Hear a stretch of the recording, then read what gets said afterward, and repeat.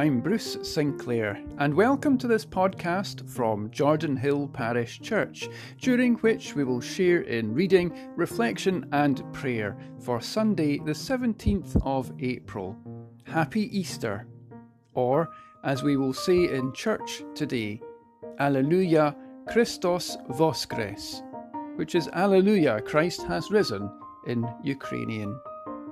Today our reading comes from the Gospel of Luke, chapter 24, the story of Jesus' resurrection.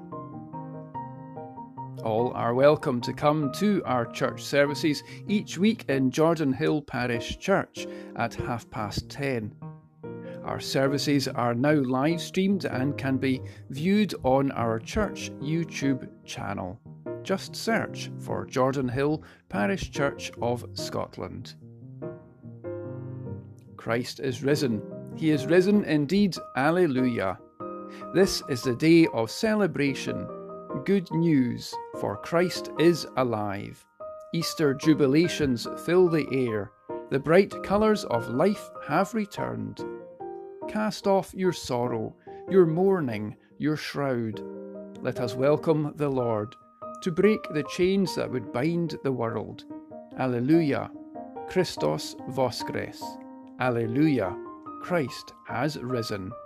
Let us worship God. Alleluia.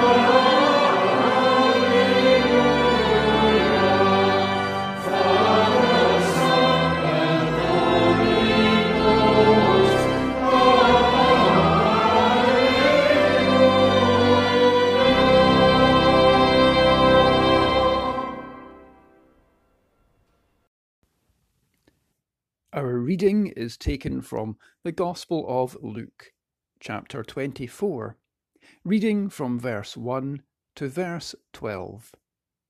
Let us listen for God's word. But on the first day of the week, at early dawn, the women came to the tomb, taking the spices that they had prepared. They found the stone rolled away from the tomb, but when they went in, they did not find a body. While they were perplexed about this, suddenly 2 men in dazzling clothes stood beside them. The women were terrified and bowed their heads to the ground, but the men said to them, "Why do you look for the living among the dead? He is not here, but has risen. Remember how he told you, while he was still in Galilee, that the Son of Man must be handed over to sinners and be crucified, and on the 3rd day rise again." Then they remembered his words, and returning from the tomb they told all this to the 11 and to all the rest. Now it was Mary Magdalene, Joanna, Mary the mother of James, and the other women with them who told this to the apostles. But these words seemed to them an idle tale, and they did not believe them. But Peter got up and ran to the tomb. Stooping and looking in, he saw the linen cloths by themselves. Then he went home, amazed at what had happened. For the word of God in Scripture, for the word of God around us, for the word of God within us, thanks be to God. Amen.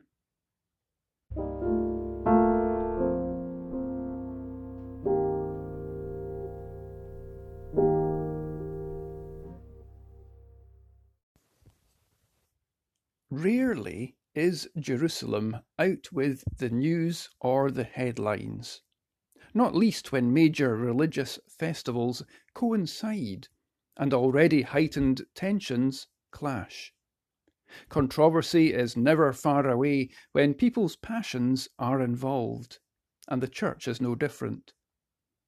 The Church of the Holy Sepulchre, it is said, covers the site of Jesus' crucifixion and the garden tomb where Jesus' body was laid. One building covering 2 sites was always going to be controversial. So is it any wonder that no one branch of the Christian faith holds the keys to the doors? That role, instead, belongs to 2 Palestinian Muslim families, appointed by Saladin in 1149.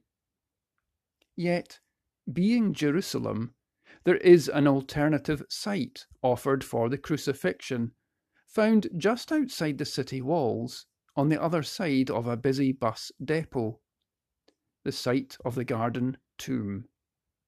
And it is in this garden that you can readily see a 1st century tomb with a stone platform for a body, and outside a channel carved where a stone could have been rolled. Whilst that garden is comparatively modern, the fact that just beyond the walls is the noise and bustle of the city life only serves to highlight the very public nature of Roman executions. Public. Everyone was meant to see them and to learn from them and from the wrongdoings of the people. The geography of a busy crucifixion site, close to the comparative quiet of the garden tomb, serves to highlight the emotions surrounding Jesus' death. The journey from Palm Sunday to Easter, for some people, can feel like a long tunnel, not quite sure what you will find along the way, and for the disciples too, not knowing when they might see light again.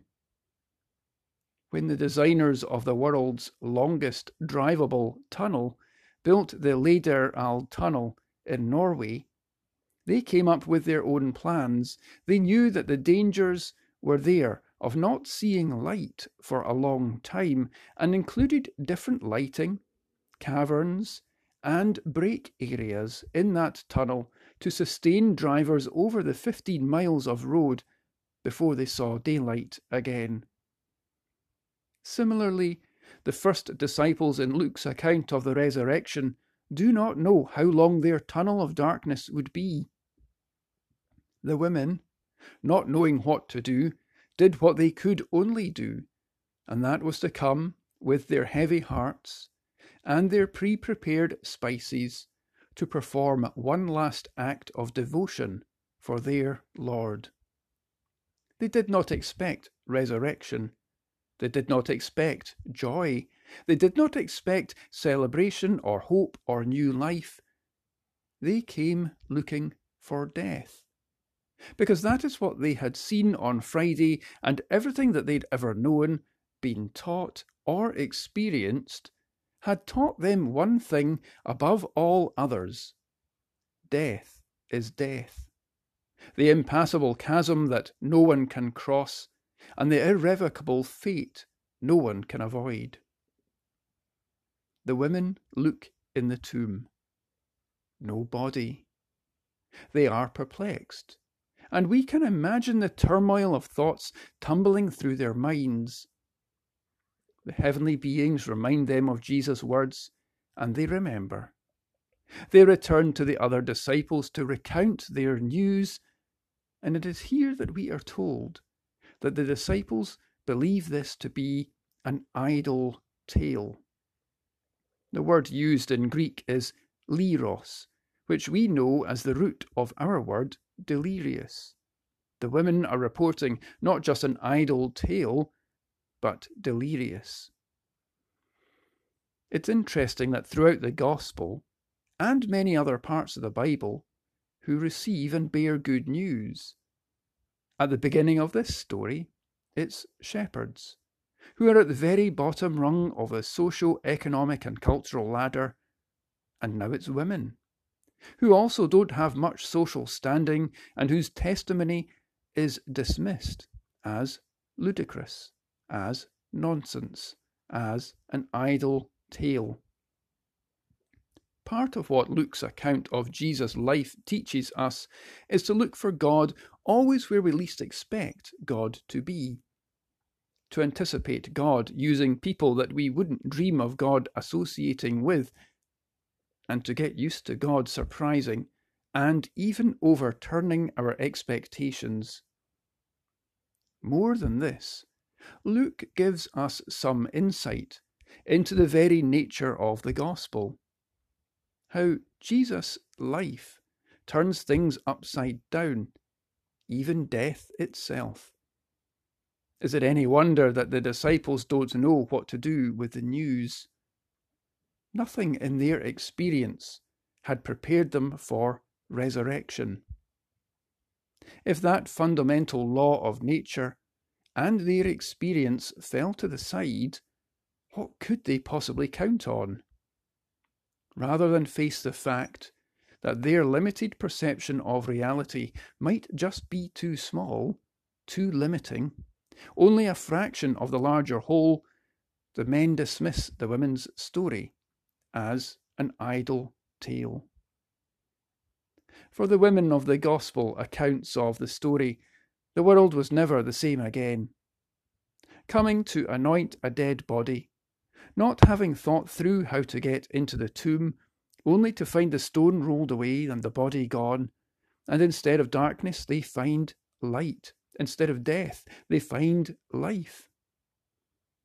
And for the male disciples, when they eventually make it to the tomb, they too found that the body was gone. Instead of guilt, they found wonder. Instead of despair, the first glimmerings of hope.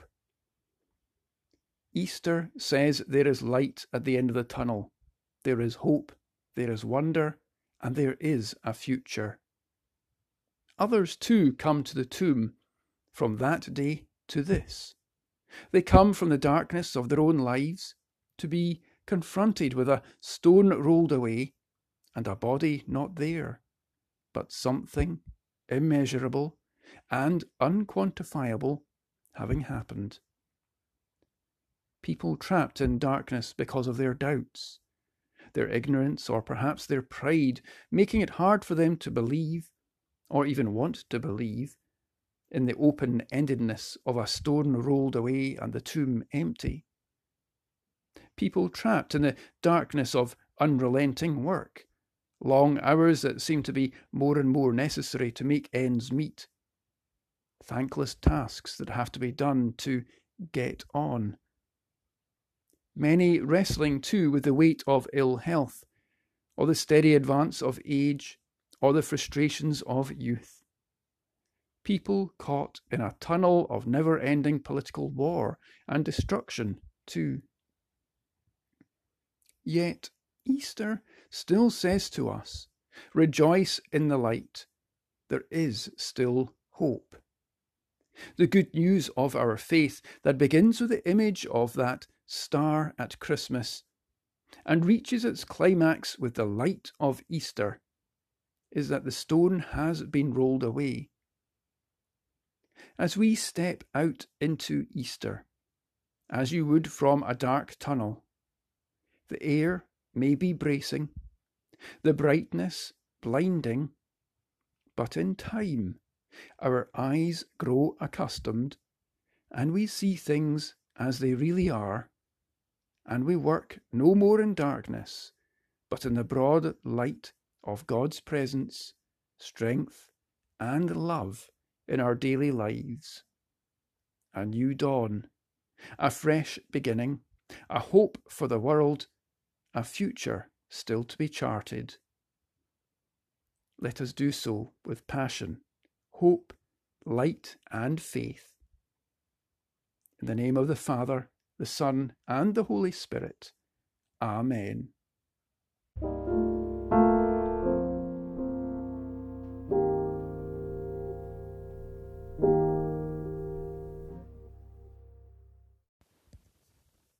Let us pray.